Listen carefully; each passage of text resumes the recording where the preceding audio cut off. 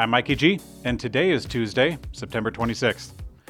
A new Tesla Cybertruck, rumored to be the master candidate, the final step for production, has been spotted coming out of Gigafactory, Texas.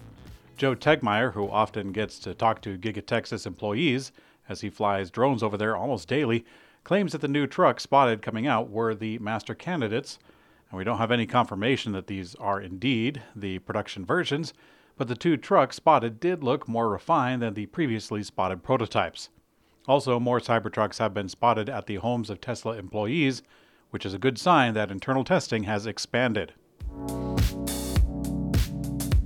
Tesla is reportedly ramping up its partnership with the chip giant TSMC to produce the Dojo supercomputer chip.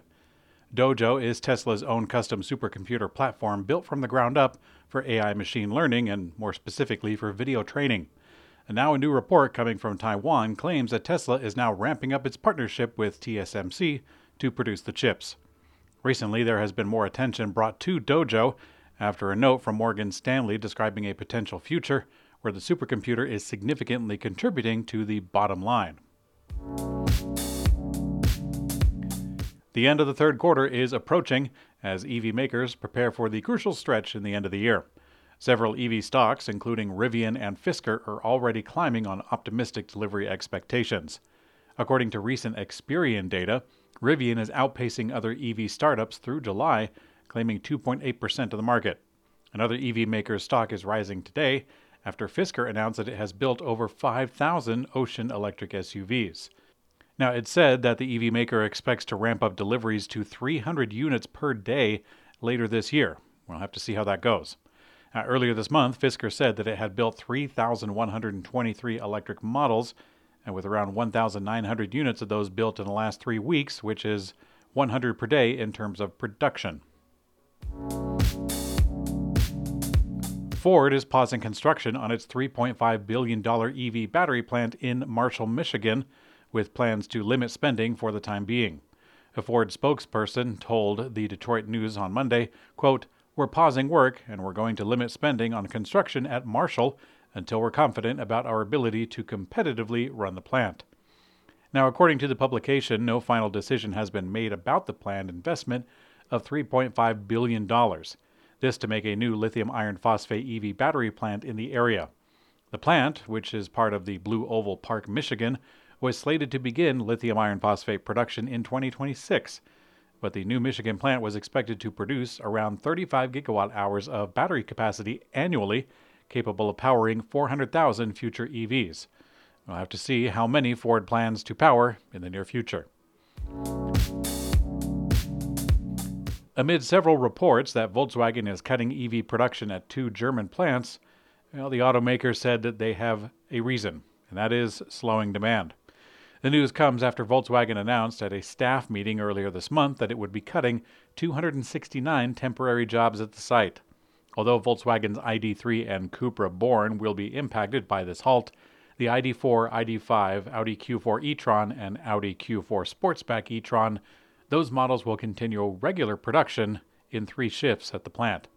Volkswagen is struggling to attract new EV orders amid higher inflation and waning subsidies in Europe. Europe's largest automaker is also facing growing threats from more advanced EV companies like Tesla and even BYD. In the Korean Peninsula, or I guess the south part of the Korean Peninsula, which is South Korea. In Korea, Hyundai and Kia are planning an EV sale fiesta in which they plan on cutting prices, and they're entering, more or less, what's coming to a price war for electric vehicles.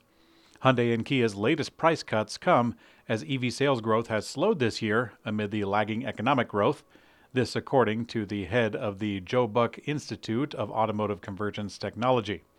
Now, EV sales in Korea have slipped from 71,744 during the first 8 months of 2022 to 67,654 for the same period this year.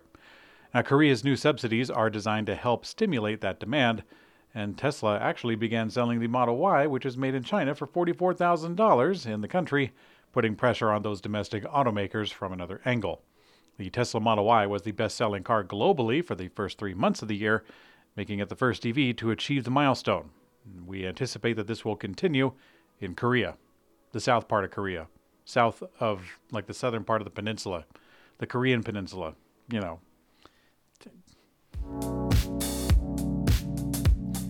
In today's community comment found on YouTube, Frank Coffey says, maybe the Tacoma is traded in more because it has better trade-in value than the customer's other car, and they bought it thinking they needed a truck and really didn't. Yeah, I could see that making sense. Many trucks are quite expensive to purchase compared to a car, and the Tacoma is one of them. At one point, I was actually considering buying a Tacoma, but I couldn't see myself utilizing its capabilities. The price point was quite high, but also putting gasoline into it over and over was another expense that I was not prepared for. All the Tacoma owners that I spoke of said that the fuel efficiency was not close to the advertised specification. Perhaps that's just a local thing with the low-octane gas that we have here, but it's not my problem.